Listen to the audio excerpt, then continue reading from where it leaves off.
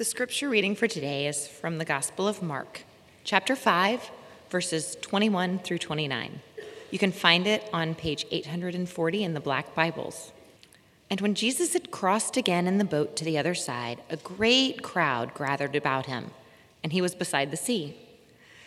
Then came one of the rulers of the synagogue, Jairus by name, and seeing him, he fell at his feet and implored him earnestly, saying, "My little daughter is at the point of death. Come and lay your hands on her, so that she may be made well and live." And he went with him. And a great crowd followed him and thronged about him. And there was a woman who had had a discharge of blood for 12 years, and who had suffered much under many physicians, and had spent all that she had, and was no better, but rather grew worse. She had heard the reports about Jesus, and came up behind him in the crowd, and touched his garment. For she said, "If I touch even his garments, I will be made well." And immediately the flow of blood dried up, and she felt in her body that she was healed of her disease. The word of the Lord. Well, good morning. This Sunday marks kind of the first Sunday in Lent. And Lent, every Christian celebrates the church calendar. Some people only celebrate Jesus' birth and resurrection, on Easter and Christmas Day. But really, the church calendar is meant to be an opportunity for us to re-experience and go through again the life of Jesus every single year together as a people. So we're now in this season where Jesus is moving towards the cross and, of course, towards Good Friday and Easter, and then, ultimately up to Christ the King Sunday before we hit Advent again. So during this time of Lent, this is a season where we sort of pause and consider the reality of the cost that Jesus was willing to pay for our sakes and to bring his kingdom to bear on our world. It's a time where we think, God did these incredible things for me at immense cost to himself. What does it mean for me to follow him? How am I doing in following him? How am I doing in trusting in him? It's really the same question that Jesus asks the two women in this story about what do you really believe? Jesus says, "Don't fear, only believe." What does it mean to follow him during this season in particular? The story does a really good opportunity of illustrating that for us. This week, as I was sort of pondering my sermon, you kind of do this if you're thinking about preaching, you're just constantly thinking about it, it's going through your head. And I was in the line at Starbucks, and I was ordering my almond milk latte, and I'm thinking about this stuff, and I'm listening to the radio, and of course, what are they talking about but the coronavirus? 80,000 cases as of last Wednesday. There's videos and pictures of people spraying down public squares with hazmat suits and all this other stuff. And I was thinking to myself, man, I should probably buy 5 gallons of hand sanitizer and maybe 2 weeks worth of food or something. You just kind of start going through this crazy process because you're just afraid or nervous or what to think. Anyway, I pull up to the window and I reach out for my latte, and the woman says, "Hey, actually, the woman in front of you paid for your latte, and she just wanted you to have a nice day." And I was like, oh man, coronavirus, wasn't thinking about it. All that stuff just went away because in that little brief moment, I was living instead of out of fear, out of gratitude. When you're living out of fear, you come up with all sorts of crazy ideas for how to mitigate what's ahead of you. But when you live out of gratitude, you're focused on something different.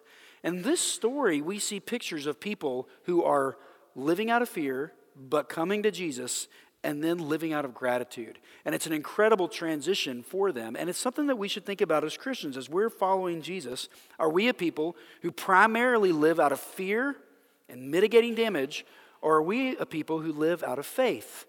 Jesus' response to both the stories in this text, which you only got to hear the first part of, which we're going to finish in the sermon, his response to them is, don't fear, only believe. Don't fear, only believe. So how do we process that? Well, the word I kind of want you to think about during this sermon, and maybe take it with you through the season of Lent, but at least this week, is the idea of what does it mean to be desperate for Jesus? What does it mean to be desperate for what Jesus has to offer?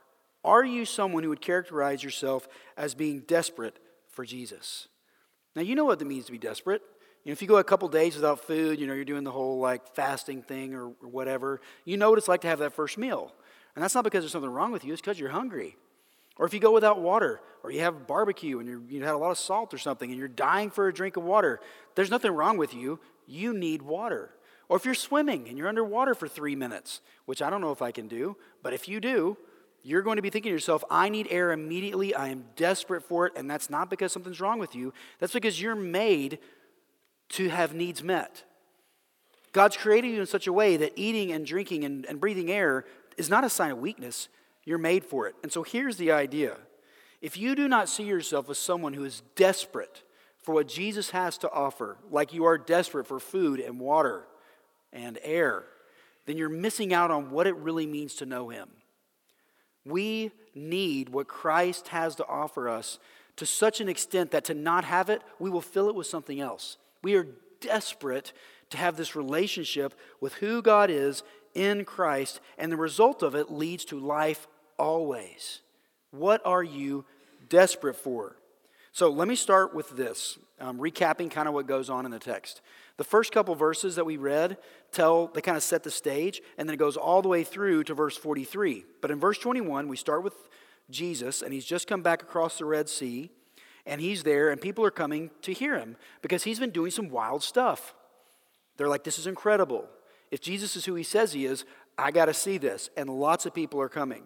Well, Jairus, who's a ruler in the synagogue, he's very wealthy, comes to Jesus and he falls on his face.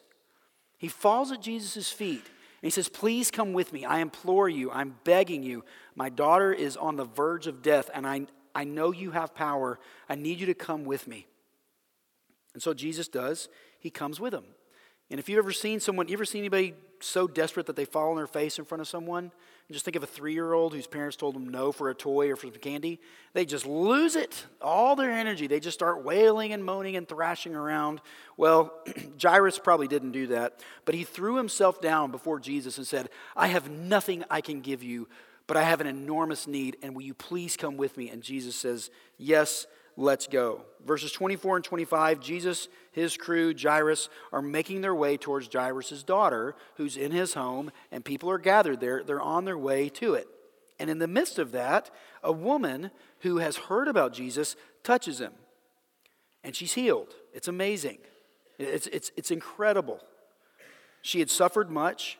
She had seen many physicians. She'd spent all her resources, as we read here, on trying to get medical care. For 12 years, she had experienced an illness that made her ceremonially unclean in the community. So for 12 years, she had experienced being ostracized. 12 years of hopelessness. For those of you who have chronic illness, you know what I'm talking about. For 12 years, she had looked for something. She had tried everything. In fact, one of the remedies that absolutely she would have been given was they would take a goblet of wine, and they would mix it with rubber and aluminum and garden crocuses, get that to a nice fine powder, and then mix it into the wine and then drink it. And this may be a surprise to you, but it did not have any effect on the illness. None. But it was what was prescribed. She had experienced hopelessness for 12 years. And she goes and she touches Jesus. She hears about what's going on, and he heals her. Now, Jesus' response is super interesting, and I can't go into all the details. I'm going to give you a little bit, but Jesus' response is very interesting because she touches Jesus, and what we read is power went out from him. Okay? There's something about what Jesus is doing that is so powerful and so wonderful and so dominant that when things that are opposed to it try to attack it or touch it, it's consumed. But not in the way you might think. It's not like he has an energy barrier and it just kind of goes poof. We actually read that power went out of him, that it cost him something to make her well, right? And again, we could go into all the nuances, but let me just read you something that the prophet Isaiah says. But he was pierced for our transgressions, he was crushed for our iniquities. Upon him was the chastisement that brought us peace, and with his wounds we are healed. It was costly to Christ for her to experience healing. And in touching him, she would have caused a lot of problems, possibly because she was ceremonially unclean. It could have made him unclean. She could have put herself in a position of serious rebuke from a guy that she is hearing is casting out demons as he had been doing, and been doing wonderfully miraculous things, and claiming even to be more than just a teacher. And she goes and touches him. She's breaking the law. And Jesus redefines it, which we'll get into, and she is healed. Then in verse 35, we read that while he's still speaking, there came from the ruler's house some who said, your daughter is dead, why trouble him any further? Okay? So Jesus is on his way with Jairus and his his disciples. They're going through a crowd. A woman touches Jesus. He stops and says, "Who touched me?" And she says, "I touched you." And he says, "Daughter, your faith has healed you." And then while they're doing that, I'm sure Jairus is like, okay, people come and say, "Hey, actually, don't bother him anymore. Your daughter's dead." They're desperate and they're hopeless. They have that's it. Game over. End of the story. Verse 38, Jesus goes to the house and he walks in and there's lots of people there. There's a commotion there. And Jesus looks out and he could have said a lot of things, but what does he say?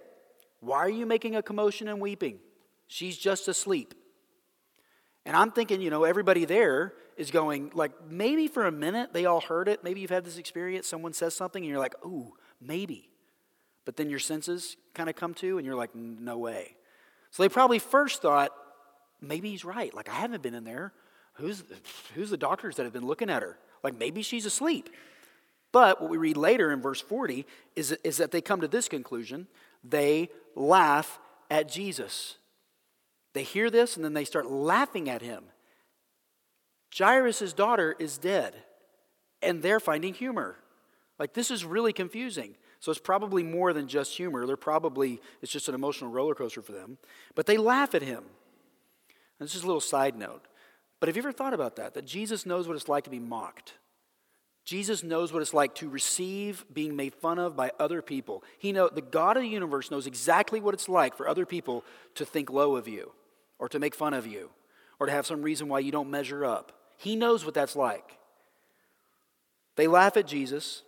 Jesus says, "Okay, you can all leave. And my 3 disciples and Jairus and the daughter's mother, y'all come with me." He goes into the room. He sees the little girl. He reaches down. He takes her hand and he says, "Little girl, arise." And she wakes up. And then he says, "Someone get her some food." Okay? So that's kind of the story of what takes place. Now let me kind of tease out some ideas. Takeaway kind of number 1, main idea, if you will, thinking about one thing to think about this week. What kind of power does Jesus have? From this story, you see he has the power to understand and care, of course, as I just mentioned a couple seconds ago. But he has the power to heal and renew. He's able to bring this dead girl back to life. This is incredible. And, just in case you feel like that's something that's not applicable to you, one day we're all going to die. And what the book of Revelation tells us is that there's a day coming where Jesus will return and he will wipe every tear from our eyes. There will be no more mourning, no more sadness. He will take death and he will have the last word and he will cast it out. See, what Jesus is doing here with this miracle is he's saying, this is what happens when I'm the king. Death is stopped. I make all things new. I can do far more than you ever hoped for or imagine. So he brings healing. He brings renewing. He brings this power to redefine their expectations. This woman had tried everything. She had tried medical care. She had tried the doctor. She had tried priests, no doubt. She tried everything she could come up with.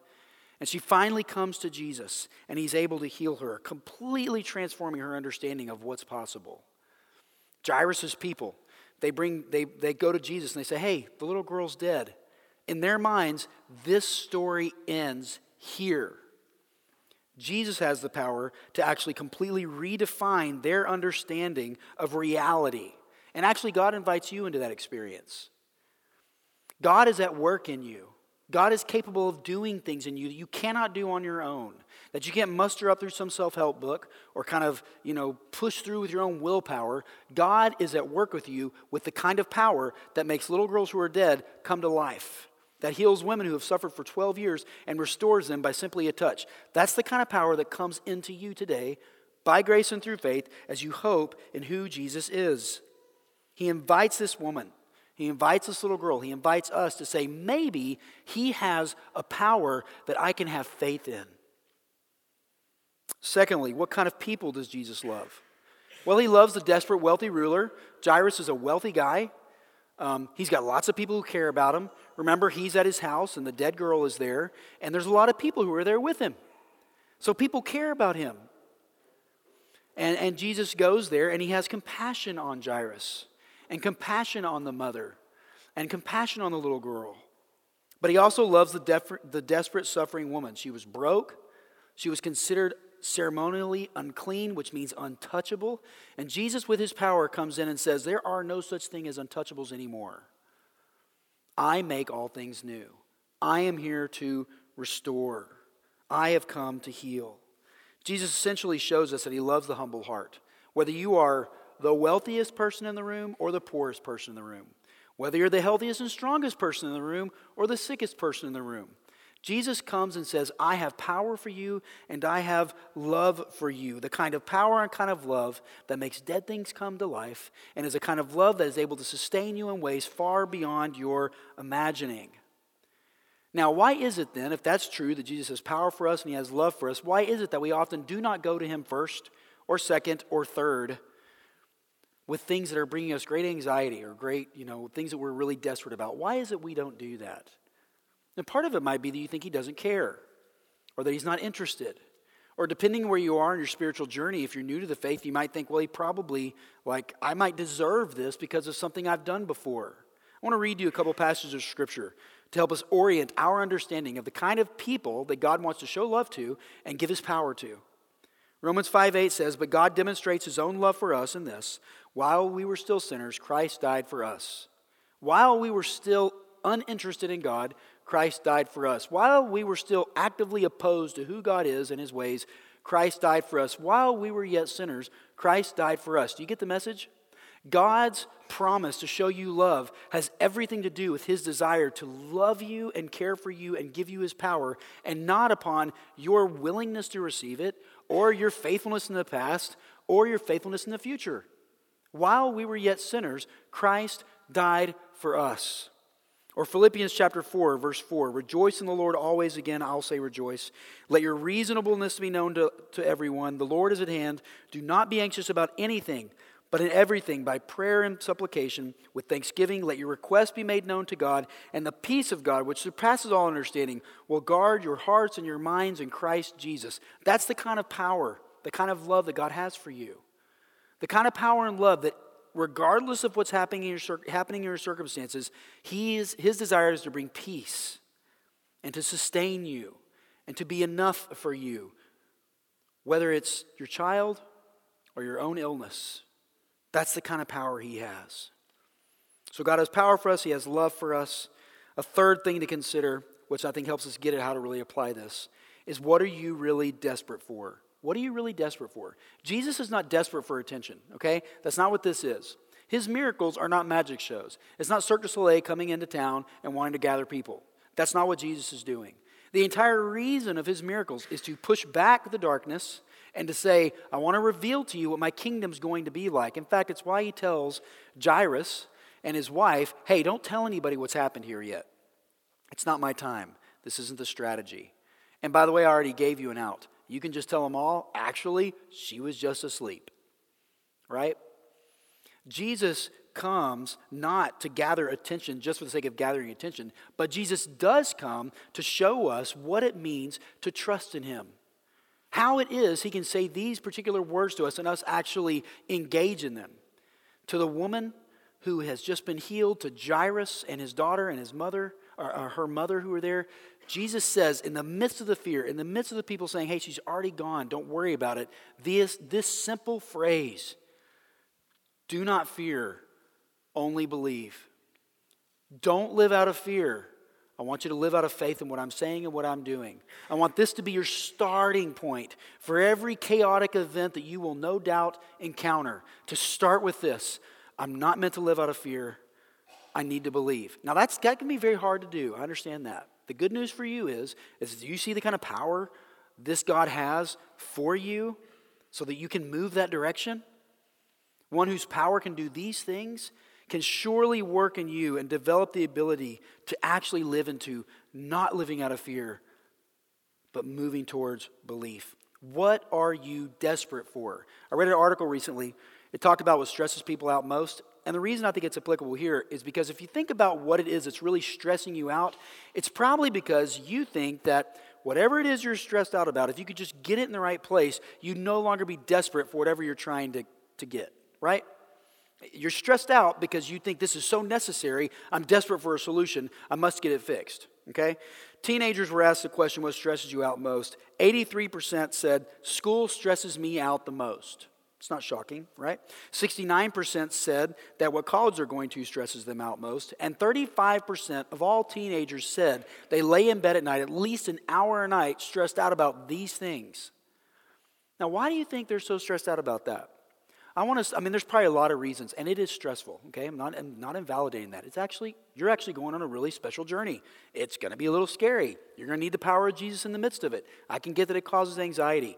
But I'd say the biggest driving force of this anxiety is probably fear of the unknown, fear of not measuring up. What if I can't get into that college that everybody's been telling me that I've just got to go to?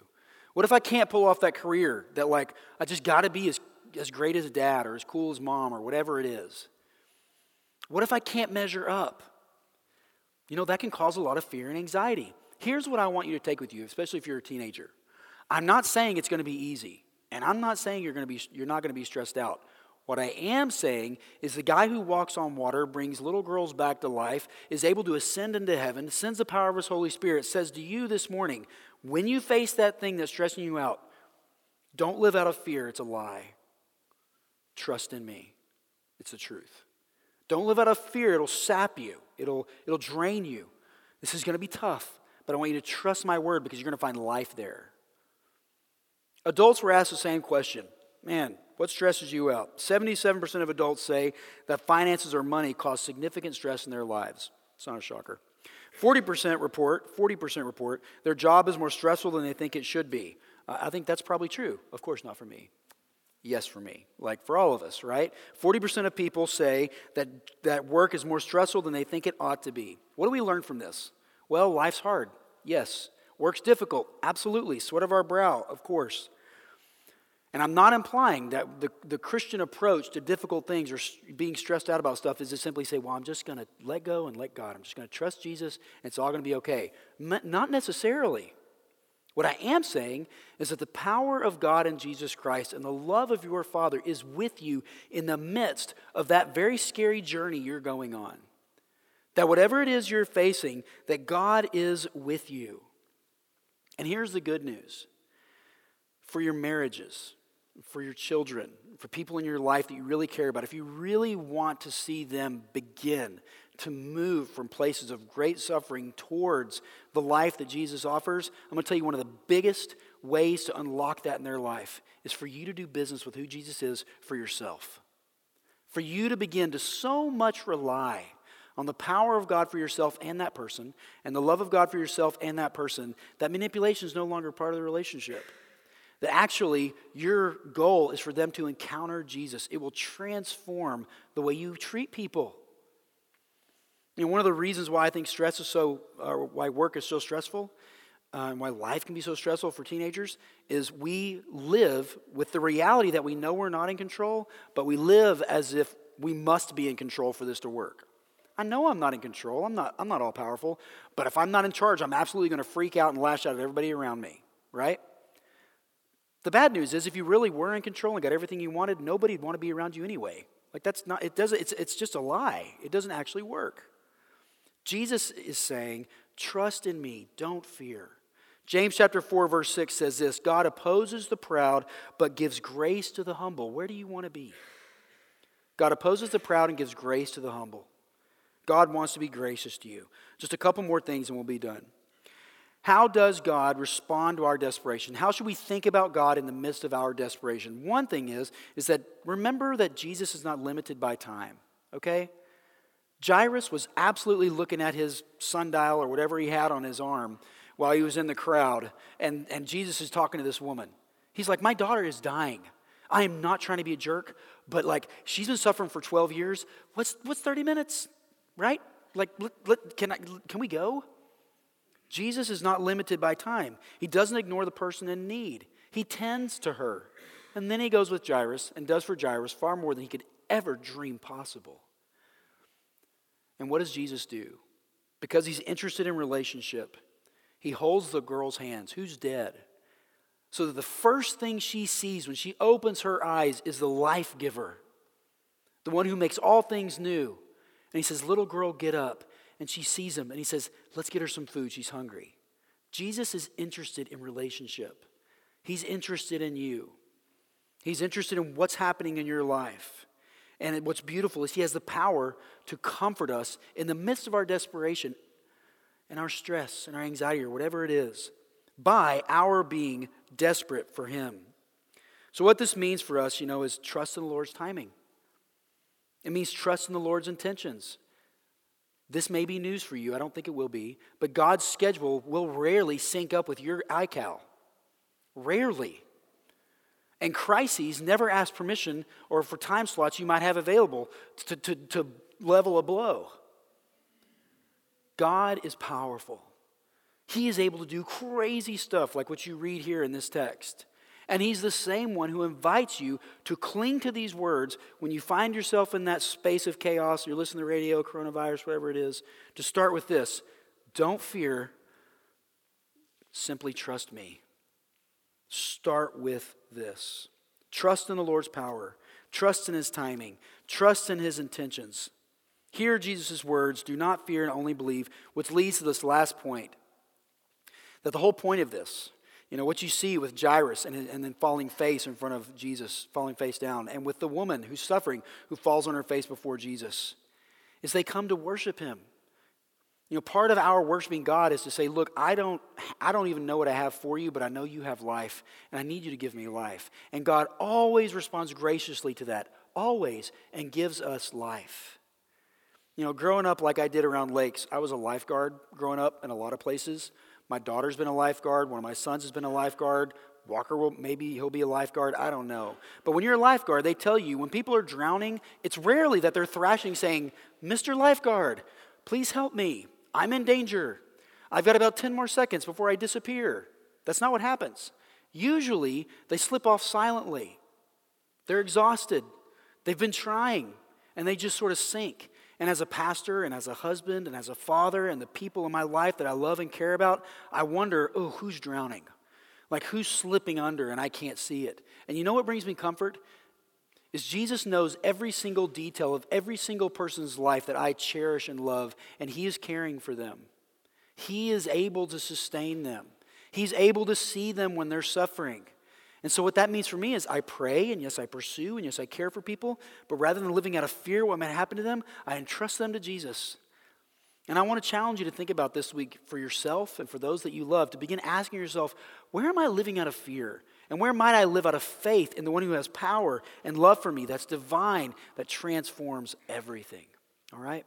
Let me pray for us, and we'll celebrate the supper together. Father, we do give you thanks for your Son, Jesus, who has power to redeem and power to renew and power to heal, whose power is sufficient for us in our time of need. The one who calls to us and says, do not live out of fear.